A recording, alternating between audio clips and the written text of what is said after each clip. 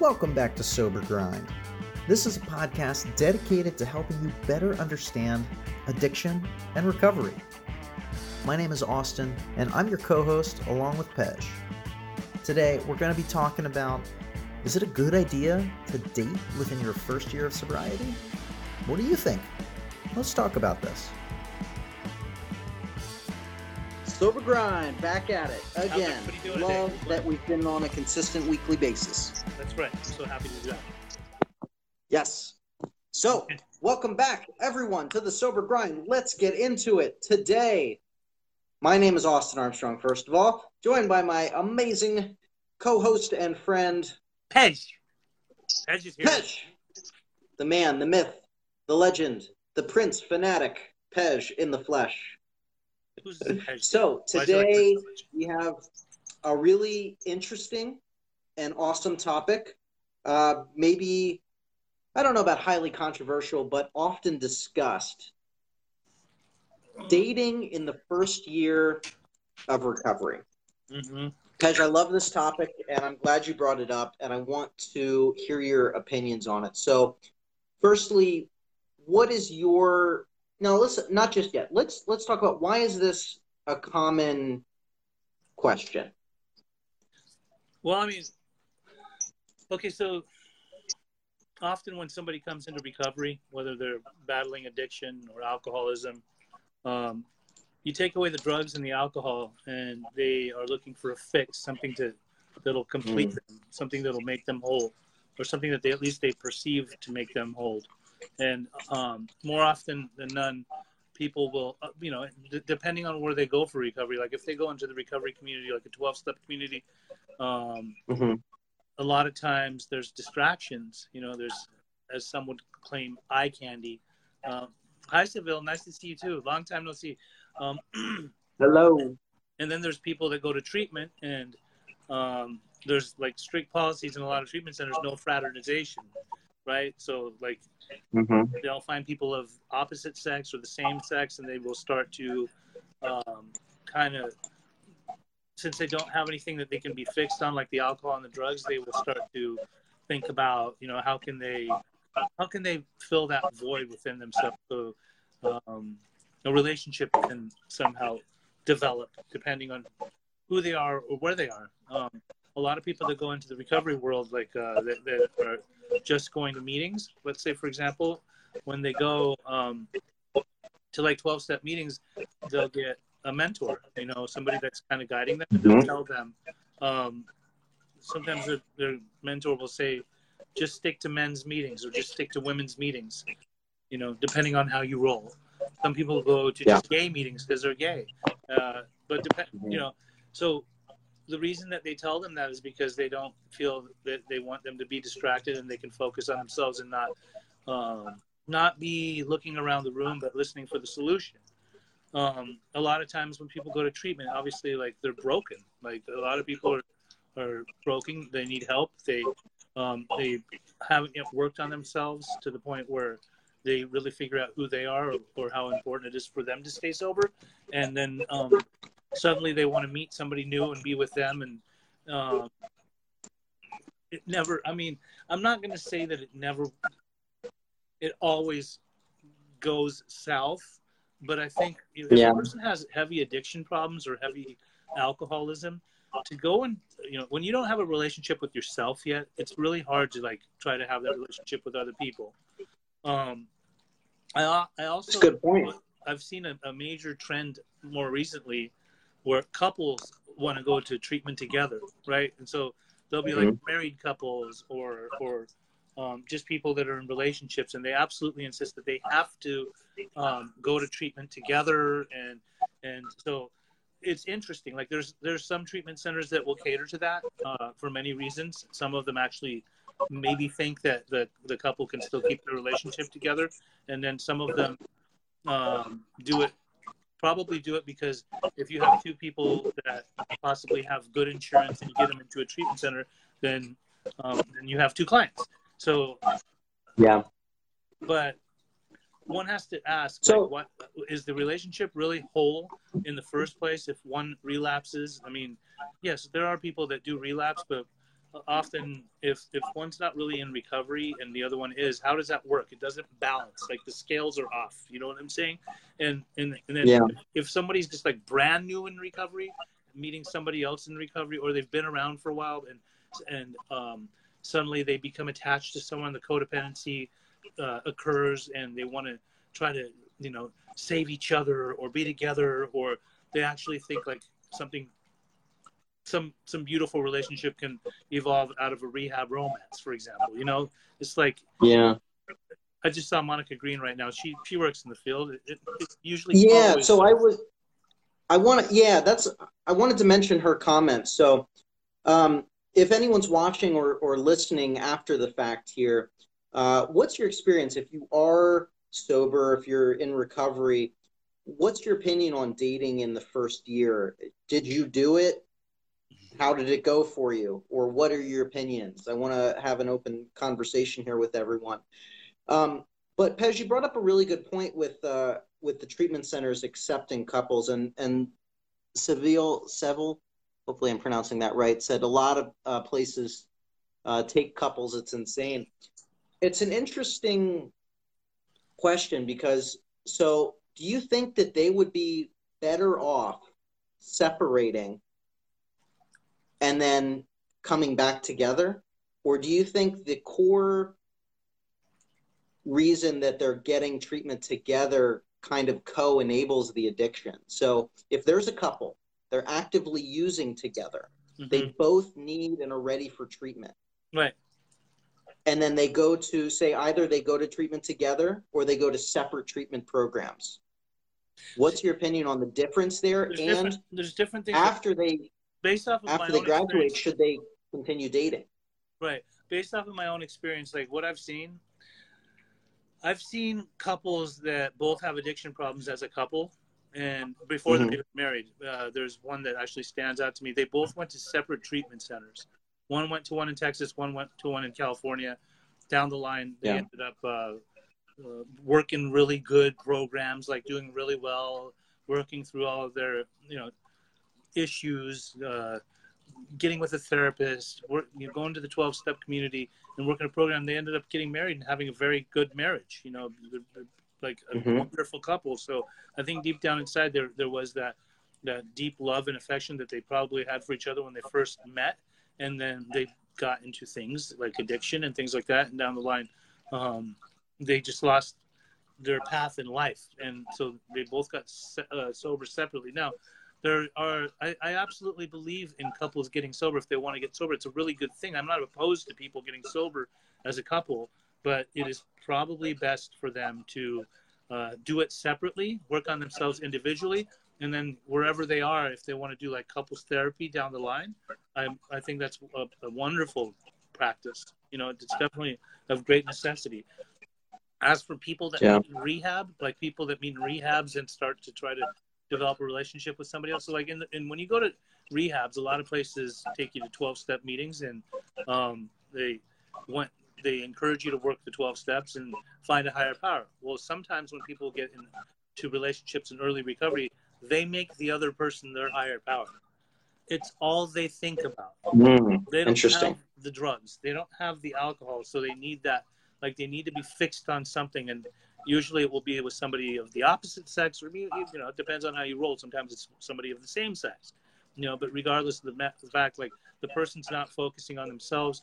Therefore, a lot of times it doesn't go well. I knew a couple that got into a relationship at a very early part of both of their sobriety. They had met in a center that I actually went through, and one of the guys actually told me, like, he said, I don't, you know, no matter what, like I'm going to be with this person for the rest of my life. And I said, okay, I mean, if that's what you want to do. And they ended up having a kid together.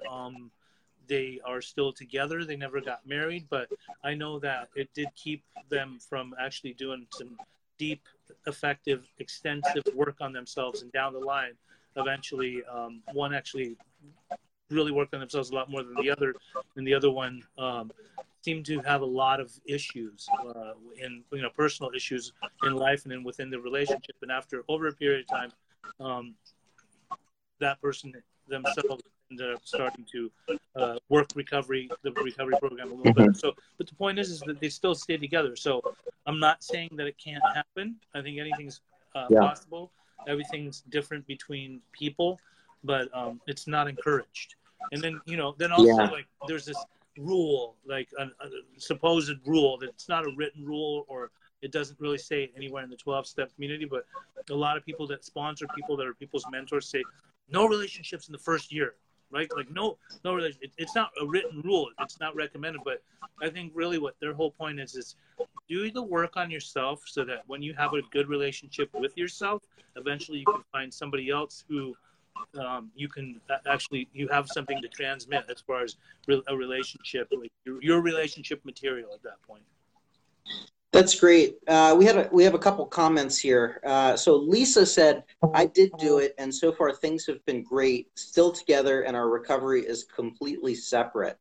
That's an interesting point that I want to talk about or ask her too. So Lisa, if you're still watching, or if anybody is watching right now that did in fact continue to date within that first year, what were some of the challenges that you maybe faced? What was it like? What advice do you have? I'd love to hear your experience.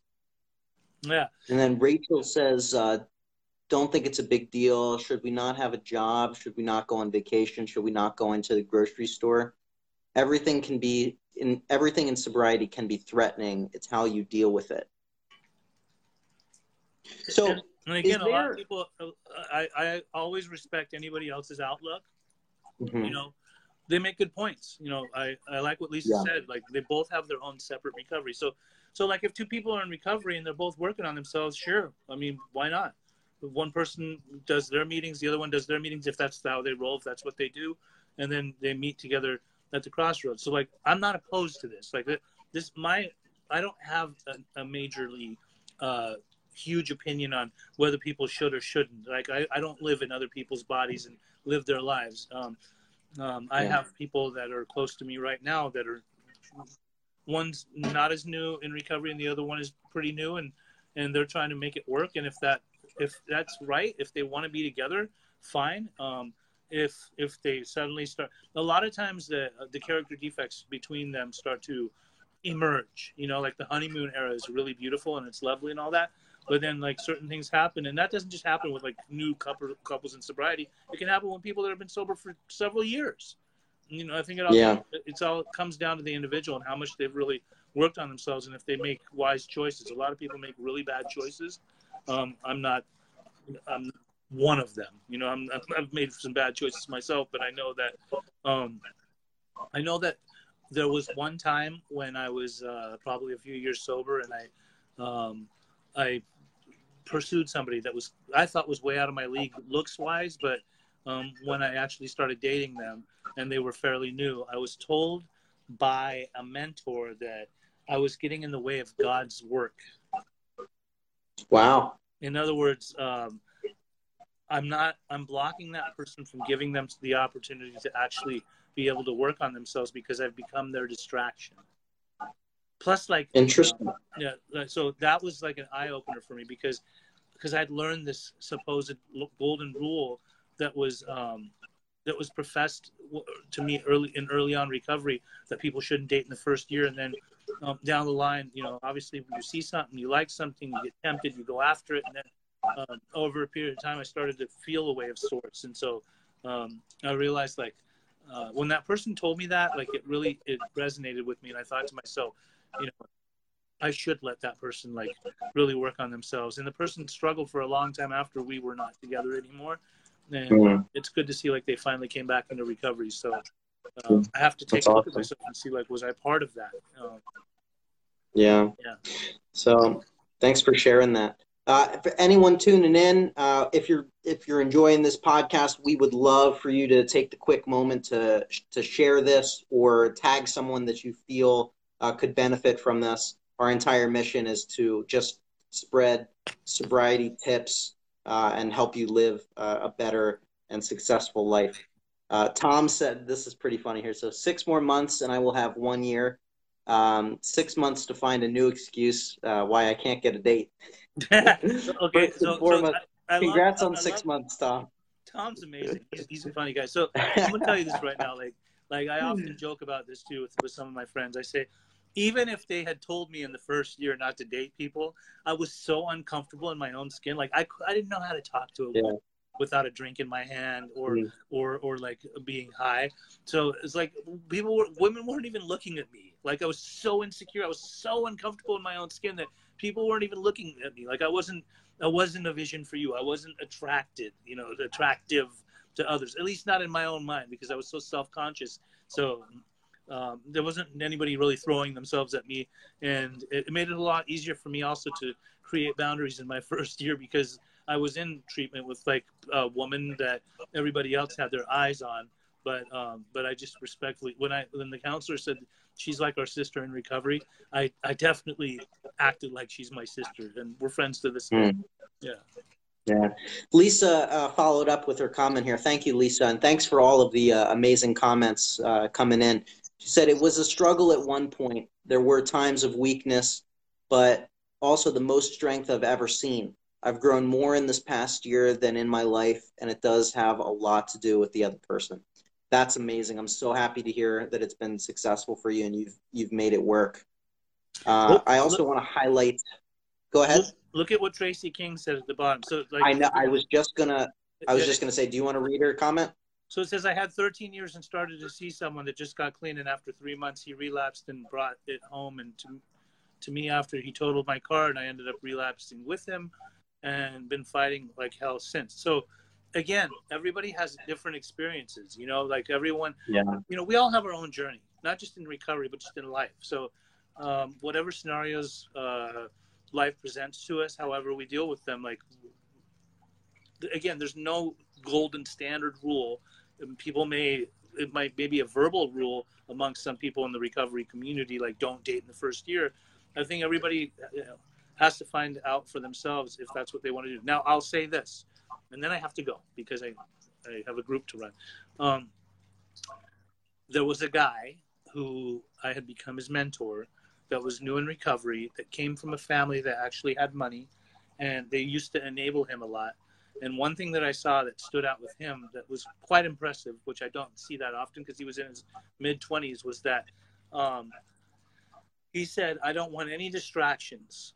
I want to work my own job and be self-supporting, not depend on my family to take care of me.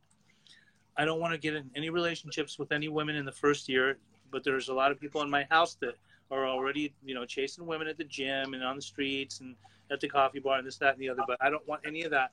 I want to focus on me, and I want to work on me. And he did.